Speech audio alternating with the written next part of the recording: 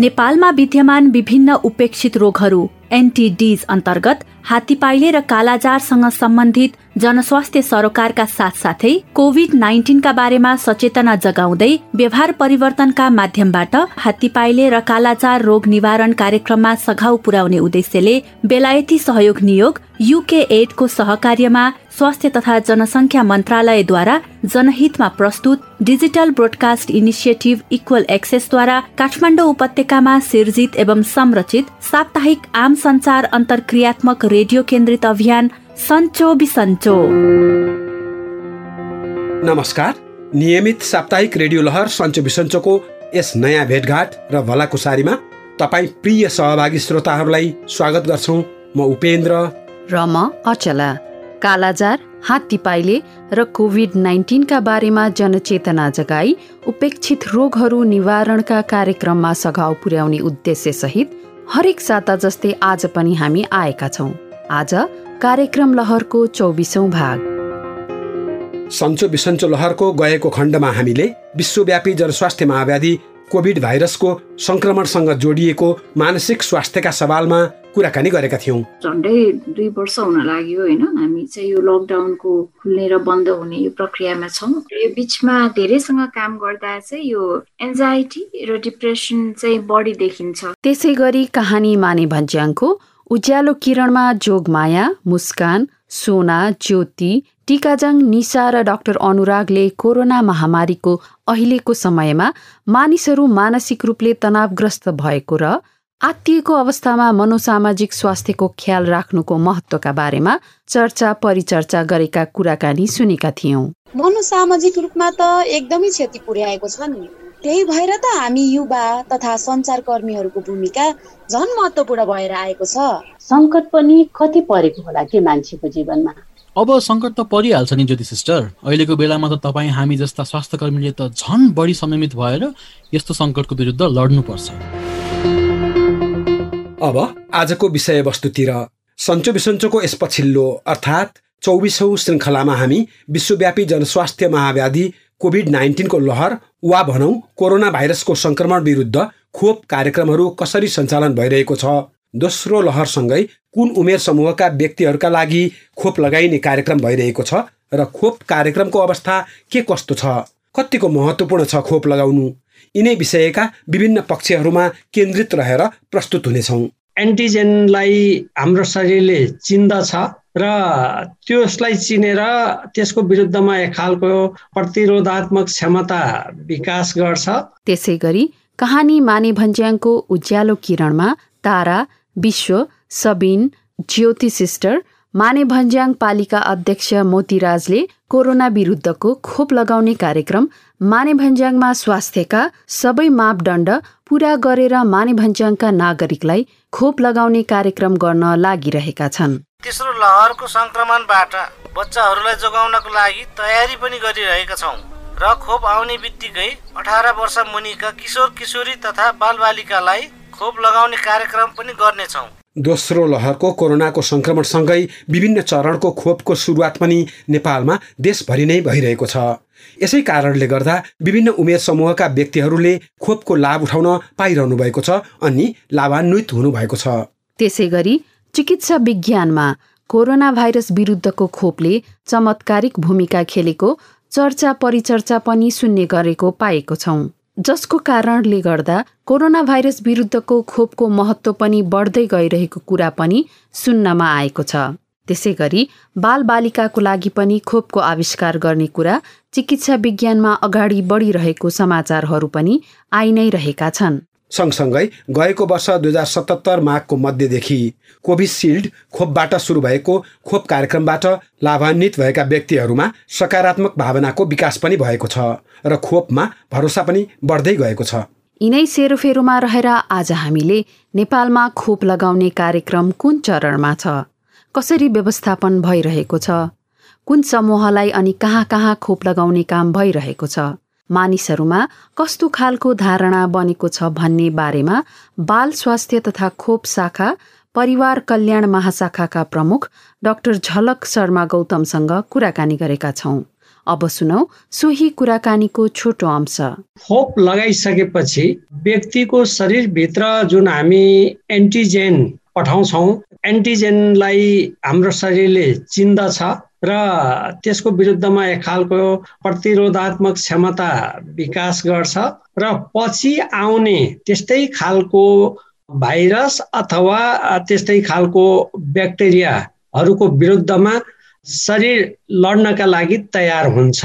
यो एन्टिजेन र एन्टिबडीमा फरक के हो? एन्टिजेन भन्दा बित्तिकै कुनै एउटा त्यो रोग लगाउने भाइरस अथवा ब्याक्टेरिया अथवा अन्य यिनीहरूलाई हामी सामान्य अर्थमा एन्टिजेनको परिभाषाले बुझौँ। एन्टिबडी भनेको त्यसको विरुद्धमा शरीरले उत्पन्न गर्ने त्यसको विरुद्ध लड्न सक्ने क्षमता, प्रतिरोधात्मक क्षमतालाई हामीले एन्टिबडी भनेर बुझौँ सजिलो गरी। कोरोना भाइरस कोभिड-19 संक्रमण रोकथाम र नेपाल सरकारले चाहिँ के कस्तो खोपबाट नेपालमा खोप अभियान सञ्चालन गरेको हो? यो चिनिया खोप भनिन्छ, भारतीय खोप भनिन्छ, अझ पर गयो भने रुसी खोप पनि भनिन्छ, अहिले त पाकिस्तानी खोप पनि कुरा आउँछ। यो हाम्रो मोड्युल के हो? हामीले कोभिड-19 विरुद्धका खोपहरू भनेर बुझ्नुपर्ने हुन्छ। यसलाई कुनै एउटा उत्पादन गरेको मुलुकको नामले बुझ्नु त्यति उपयुक्त हुन्छ जस्तो मलाई लाग्दैन।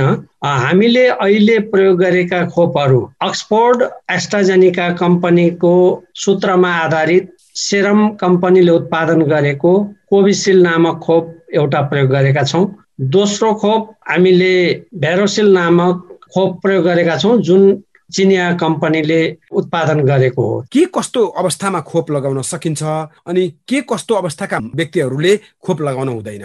हामीले 18 वर्ष भन्दा माथिका सबै नेपाली नागरिकहरूलाई हामीले खोप दिन्छौँ भनेका छौँ र उहाँहरूले खोप लगाउन हुन्छ सामान्य अर्थमा। र 18 वर्ष भन्दा कम उमेरका र यो कोभिड खोपको एलर्जी भएका एनाफाइलेक्सिस भन्छौँ त्यस्ता व्यक्तिहरूलाई हामी खोप दिँदैनौँ।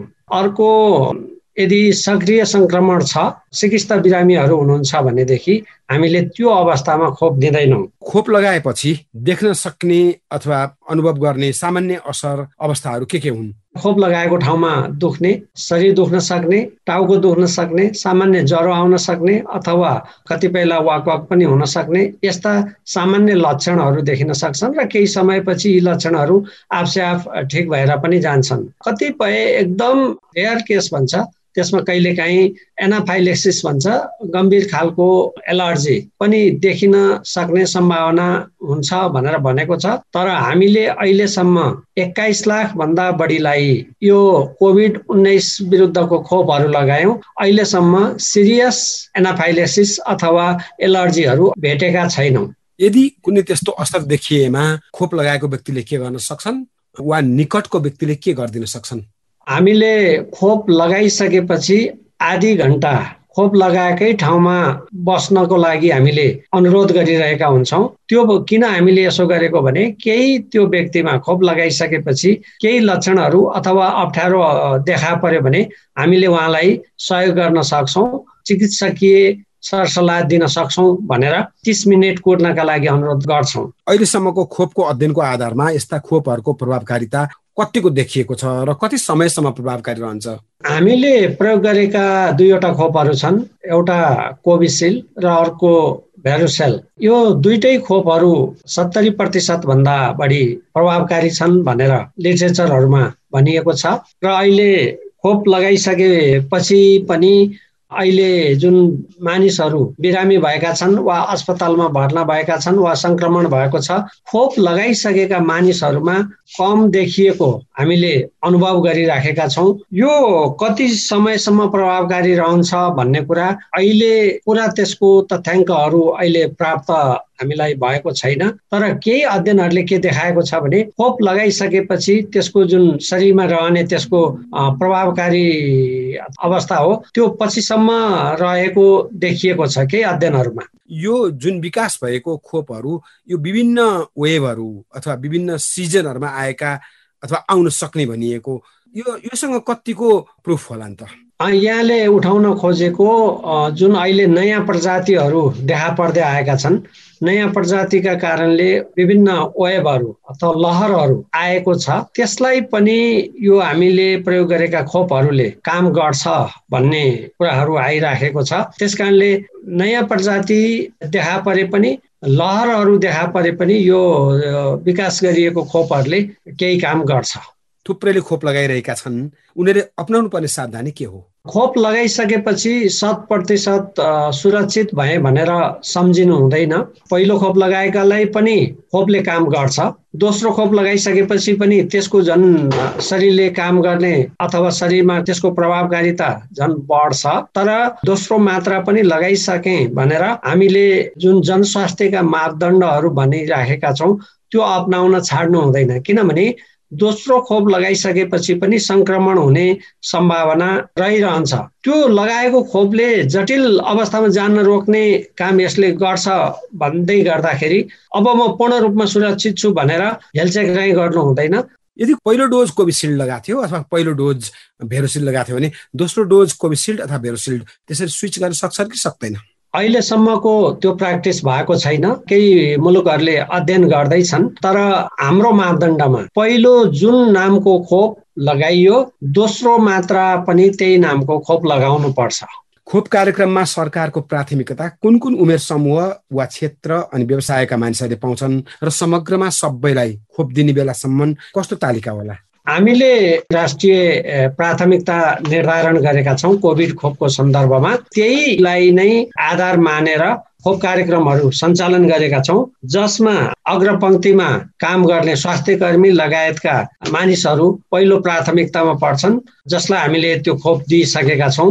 दोस्रो प्राथमिकतामा 55 वर्षभन्दा माथिको उमेर समूह जुन ज्येष्ठ नागरिक भनौँ उहाँहरू पर्नुहुन्छ र अहिले हामीले त्यही दोस्रो प्राथमिकतामा परेका मानिसहरूलाई खोप दिँदैछौँ, जुन अहिले 60 देखि 64 भनेर हामीले भनिराखेका छौँ। त्यसकारणले अहिले हामी अब दोस्रो प्राथमिकतामा छौँ। तेस्रो प्राथमिकता भनेको 40 र 54 वर्षको उमेर समूहलाई तेस्रो प्राथमिकतामा राखेका छौँ र 18 वर्षदेखि 39 वर्षको उमेर समूहका मानिसहरू यो अन्तिम प्राथमिकतामा पर्नुहुन्छ। दोस्रो लहरमा बालबालिका पनि कोभिड-19 को पकडमा परे। यो 18 वर्षभन्दा मुनिको खोपको लागि के होला त?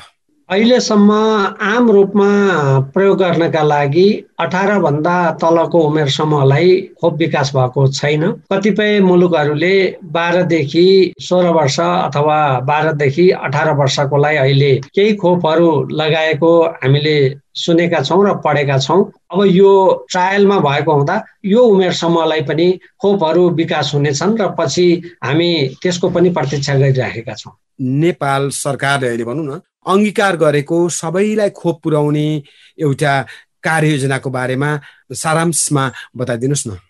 नेपाल सरकारले 2 करोड 15 लाख भन्दा बढी जनसङ्ख्यालाई निःशुल्क खोप हामी उपलब्ध गराउँछौँ भनेर त्यो प्रतिबद्धता जनाएको छ।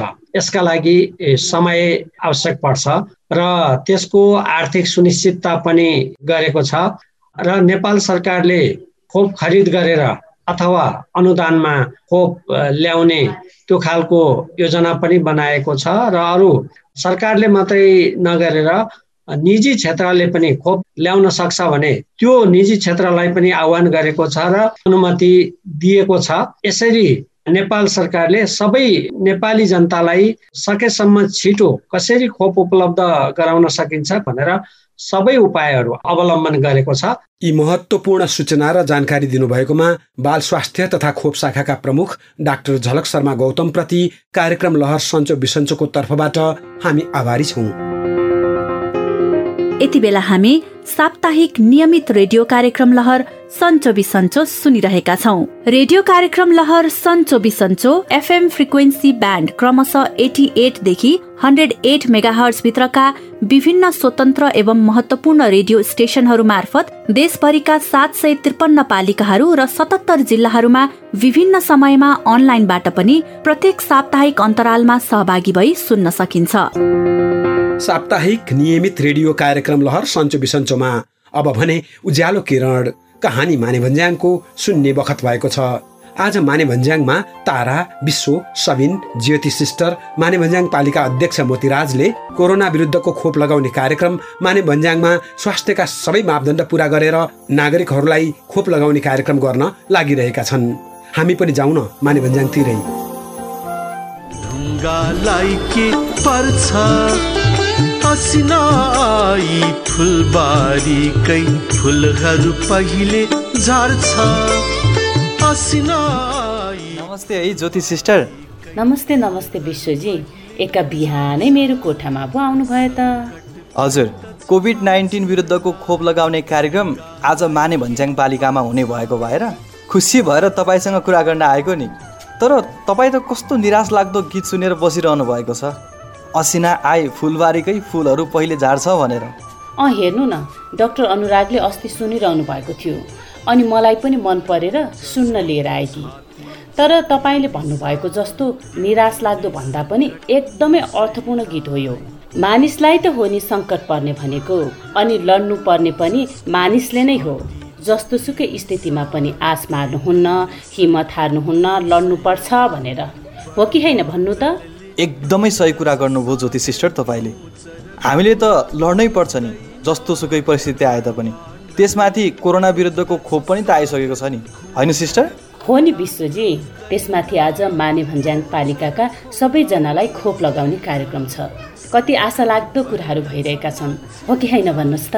हो नि ज्योति सिस्टर, अस्तिदेखि नै मनोज भाइको टेम्पोमा बसेर माने भन्ज्याङ पालिकाका सबै ठाउँमा माइकिङ गर्दै सबैजनालाई सूचित पनि गरिसकेका छौँ आजको यो खोप लगाउने कार्यक्रमको लागि भनेर। कति राम्रो। अब खोप लगाएर कोरोनालाई परास्त गर्नुपर्छ, बुझ्नुभयो विश्वजी? ल मैले यो गीत पनि बन्द गरेँ अब चाहिँ। हुन्छ ज्योति सिस्टर। अनि थाहा छ तपाईँलाई, आजको खोप लगाउने कार्यक्रमको लागि खोप लगाउन आउने व्यक्तिको लागि भनेर सबिन र ताराले सोलुको सेतो सिमी, बुङ्गो आलुको तरकारी, अन्डा र दुधको चिया खुवाउने व्यवस्था पनि गरिरहेका छन्। अझ दुना बुटामा राखेर काठको चम्चाले खाने व्यवस्था समेत गरेका छन्। कति राम्रो काम गरिरहनु भएको रहेछ है सबिन र ताराले। हो नि, बरु अब चाहिँ हामी पनि पालिकातिरै लाग्ने कि ज्योति सिस्टर?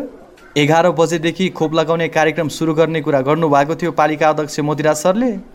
भइहाल्छ नि। ल तपाईँ बस्दै गर्नुहोस्, म तयार भएर आइहालेँ है त। हुन्छ हुन्छ सिस्टर।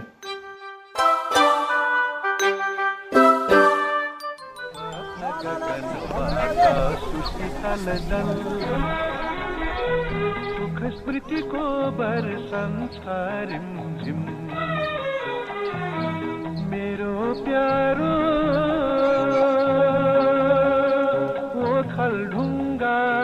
ल लाइनमा भौतिक दूरी कायम गरेर बसिदिनु होला है।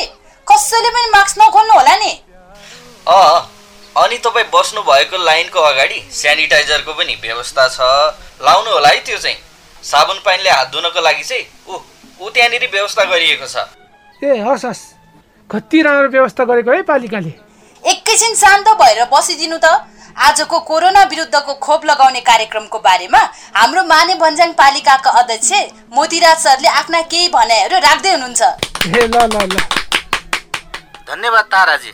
नमस्कार र स्वागत छ यहाँ उपस्थित हुनुभएका समस्त माने भन्ज्याङ पालिकाका बासिन्दामा। म माने भन्ज्याङ पालिकाका अध्यक्ष मोतीराजको तर्फबाट कोरोना भाइरस विरुद्धको यो खोप अभियान कार्यक्रममा आज हाम्रो माने भन्ज्याङ पालिकामा हुन गइरहेको खोप लगाउने कार्यक्रममा आइदिनु भएकोमा सबैजनालाई धेरै धेरै धन्यवाद छ है।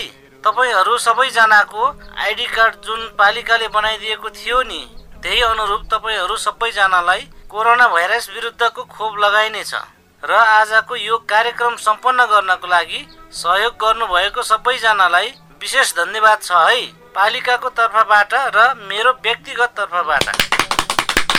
अझ विशेष गरी दिन रात नभनी बिरामीको सेवा गर्नुहुने स्वास्थ्य कार्यकर्ता नर्स ज्योतिजी, माने भन्ज्याङ युवा समूहका युवा साथी तारा, सबिन लगायत सबै क्लबका साथीहरू, माने भन्ज्याङ पालिकाका स्वास्थ्य संयोजक विश्वजी, सहयात्री एफएमका सञ्चारकर्मी साथी जीवन प्रकाश, टेम्पोबाट प्रचार प्रसार गरेर सबैजनालाई जानकारी गराउने मनोजजी, र हामीले दिएका सन्देशहरू सुनेर पालना गरेर कोरोना विरुद्धको लडाईँमा साथ दिनुहुने मेरा माने भन्ज्याङ पालिकाका सबै नागरिकप्रति र आजको कार्यक्रम सफल बनाउनको लागि स्वयंसेवकको रूपमा काम गरिरहनु भएको सबैमा मेरो धेरै धेरै धन्यवाद छ। अब कोरोना भाइरसको त्रसदी अलिक कम हुँदै गएपछि बिस्तारै शैक्षिक संस्थाहरू पनि क्रमशः खोल्दै जानेछौँ। अनि तेस्रो लहरको कोरोना भाइरसको वेभ सुरु भयो भने पनि आत्तिनुपर्ने केही कुरा छैन, किनकि हामीले तेस्रो लहरको संक्रमणबाट बच्चाहरूलाई जोगाउनको लागि तयारी पनि गरिरहेका छौँ र खोप आउने बित्तिकै 18 वर्ष मुनिका किशोर किशोरी तथा बालबालिकालाई खोप लगाउने कार्यक्रम पनि गर्नेछौँ। यसको लागि चिकित्सक विज्ञानमा काम पनि भइरहेको छ। अनि आजको यो खोप लगाउने कार्यक्रममा आउनुहुने सबैलाई भोक नलागोस् भनेर सबैजना नागरिकको लागि खाजाको व्यवस्था सबिन र ताराले गर्नुभएको छ। अनि खाजा ल्याएर सहयोग चाहिँ हाम्रो टेम्पो चालक मनोजजीले गर्नुभएको छ। हामीले कोरोना भाइरस विरुद्ध रचनात्मक ढङ्गले मुक्ति पाउनेछौँ। बालबालिकाको शिक्षा सुचारू हुनेछ, लकडाउन पनि खुल्नेछ र यो विश्वव्यापी महामारीले इतिहासमै हामीलाई ठुलो पाठ सिकाएको पनि छ। हस्, सबैजनाले खोप लगाएर कोरोना भाइरस विरुद्धको अभियानमा साथ दिनुहुनेछ भन्ने आशा गर्दै आजको कार्यक्रममा खटिनु भएको सबै स्वयंसेवकहरूको लागि रात्रिकालीन भोजनको व्यवस्था पनि रहेको छ भन्दै म अहिलेको लागि बिदा माग्छु। नमस्कार।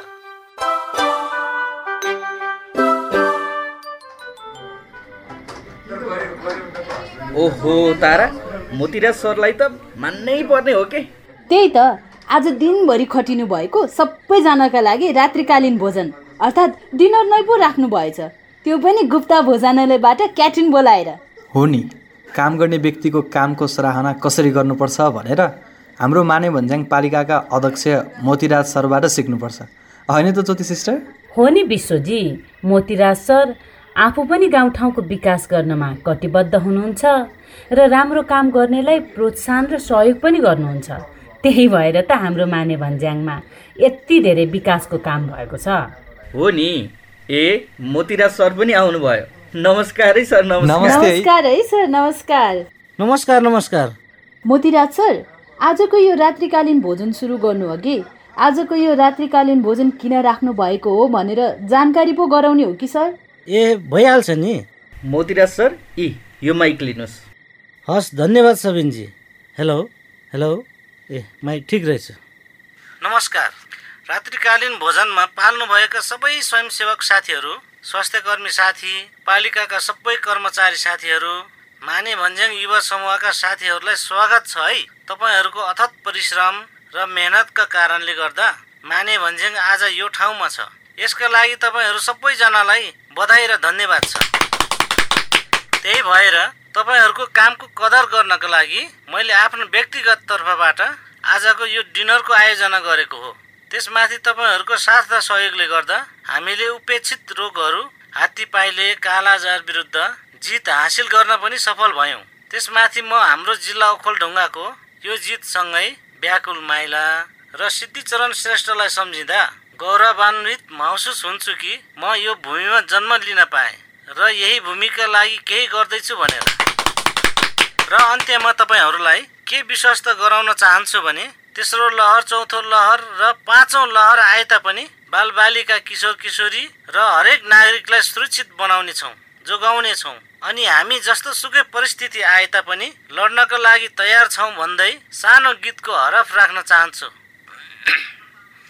सङ्कट पर्दछ मान्छेलाई, ढुङ्गालाई त कहाँ पर्छ र? मानिस हामीले लड्नै पर्छ, मानिस हामी उठ्नै पर्छ। धन्यवाद। माने भन्ज्याङको कहानी उज्यालो किरणमा आज ज्योति सिस्टर, विश्व, तारा, सबिन, माने भन्ज्याङ पालिकाका अध्यक्ष मोतीराजले कोरोना विरुद्धको खोप लगाउने कार्यक्रम सम्पन्न गरे र पालिका अध्यक्ष मोतीराजले आफ्नै व्यक्तिगत तर्फबाट रात्रिकालीन भोजनको आयोजना खोप लगाउने कार्यक्रममा संलग्न भएका सबैजनाका लागि पनि गरे। त्यसै गरी माने भन्ज्याङले उपेक्षित रोगहरू जस्तै कि हात्तीपाइले, कालाजार जस्ता रोगलाई जितेको प्रसङ्गसँगै आगामी दिनमा कोरोना भाइरसको जस्तो सुकै लहर आए तापनि मानेभन्ज्याङ पालिका लड्नको लागि तयार र प्रतिबद्ध रहेको कुरा पनि बताए। कसलाई खोज्नु भयो होला? खोजेको त तपाईलाई नै हो। एकछिन कुराकानी पनि छ, तर पहिला मास्क लगाएर आउने कि? ए हुन्छ हुन्छ। कति राम्ररी जाली ढोका पनि लागेको छ, लामखुट्टे भुसुनलाई पनि छेक्छ यसले त। ल अब भन्नुहोस्, सुरुमा त झ्यालबाट बाहिर हेर्दा पनि मास्क लगाइयो नि? सुरुमा मात्रै सावधान भएर कोरोनाबाट बचिन्न नि त। कोरोना निर्मूल नभएसम्म हामी सावधान भइरहनु पर्छ कि? त्यो त हो। हामी यही वडा कार्यालयबाट घर दैलो कार्यक्रम गर्दै आएको। एक त कोरोना संक्रमणको जोखिम जहिले पनि छँदैछ, यो बेला त झन् दोस्रो लहरको कोरोना संक्रमणको जोखिमको कुरो छ। त्यसैले तपाईहरु सबैजना थप सावधान हुनुहोस् है भन्न आएको। हामी सावधान थियौं र छौ पनि मिस, तर बीचमा अलि खुल्ला जनस्वास्थ्यको विपत्ति वा महामारी पटक पटक दोहोरिएर आउन सक्छ। दोस्रो लहरको कोरोना अझ घातक हुन सक्छ। त्यसैले कोरोना निर्मूल नहुँदासम्म सधैँ सावधान हुनु जरुरी छ। अझ नयाँ भेरिएन्टको समेत कुरा छ। त्यसैले सकेसम्म भिडभाडमा जाँदै नजाने, भिडभाड हुने अवस्था नै नगर्ने र हिँड्दा बस्दा एक आपसमा कम्तीमा 2 मिटरको दूरी कायम गर्नुपर्छ। यातायातका साधन, विद्यालय कलेज जस्ता भिडभाड हुने ठाउँमा जाँदा वा घर बाहिर निस्किँदा वा घरमा पाहुना आएको बेला घरभित्रै बस्दा पनि नाकमुख राम्ररी छोपिने गरी मास्क लगाउनु पर्छ। साबुन पानीले मिची हात धुने र सेनिटाइजरको प्रयोग गर्न कहिले छोड्नुहुन्न। अनि सकेसम्म मोबाइल फोन, अनलाइन इन्टरनेटको प्रयोगबाटै काम गर्ने र घर बाहिर जानै पर्ने अत्यावश्यक काम बाहेक घरबाट ननिस्कने। साथै कोरोनाको शंका लागेमा परीक्षण र उपचारको लागि नजिकको स्वास्थ्य संस्थामा तुरुन्त सम्पर्क गर्नुपर्दछ। विज्ञ विशेषज्ञहरूका अनुसार कोरोनाको दोस्रो लहर पहिलो भन्दा अझ खतरनाक छ। त्यसैले थप सावधानी अपनाएर आफू र आफ्नो परिवार, समाज, समुदाय सुरक्षित राख्नुहोस्। कोभिड-19 विरुद्धको अभियानका लागि बेलायती सहयोग नियोग युके एडको सहकार्यमा नेपाल सरकार स्वास्थ्य तथा जनसङ्ख्या मन्त्रालयद्वारा जनहितमा जारी सन्देश। गएको साता सन्चो बिसन्चो कार्यक्रमका यिनै विषयवस्तु सुनेर हामीलाई श्रोताले आफ्ना प्रतिक्रिया पठाउनु भएको छ। सुनौ है त। नमस्ते, म सुरेश राजकुमारी, भक्तपुर नपा, वडा नम्बर 4। यो आज प्रसारित कार्यक्रम साह्रै रोचक, उपयोगी, समसामयिक र सान्दर्भिक र अपनाउन जीवनमा अपनाउन योग्य बुँदाहरू थियो भन्न चाहन्छु। भने मेरो एउटा सुझाव चाहिँ यो कोरोना यो 2 मिटर टाढा बस्नुपर्ने, अनि त्यसपछि यो सँगै बस्नु नहुने, छुनु नहुने गर्दाखेरि हामी जस्तो दृष्टिविहीन र व्हिलचेयर प्रयोग गर्ने अपाङ्गता भएको व्यक्तिहरूलाई चाहिँ साह्रै नै गाह्रो हुन्छ।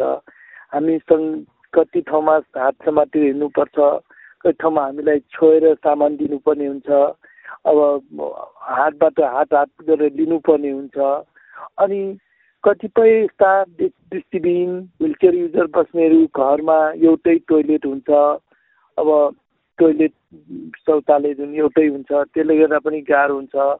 अनि घरमा एक आपसमा सहयोग नगरी बस्न सकिँदैन। अब एक त सबैजना मान्छे घरमा धेरै परिवार भए ठाउँमा सबैजना सचेत पनि हुँदैन। अब कतिपय ठाउँमा हामी दृष्टिविहीनहरूले कसैलाई हात हो कि भएन, हात हो भन्यो भने र सफा गर्नु भन्यो भने हामीले सिकाउनु पर्ने, हामी देख्नेलाई भन्ने कुरा पनि हुन्छ। त्यस्तो पनि सोचहरू लिएको हुन्छ। त्यसले गर्दा यो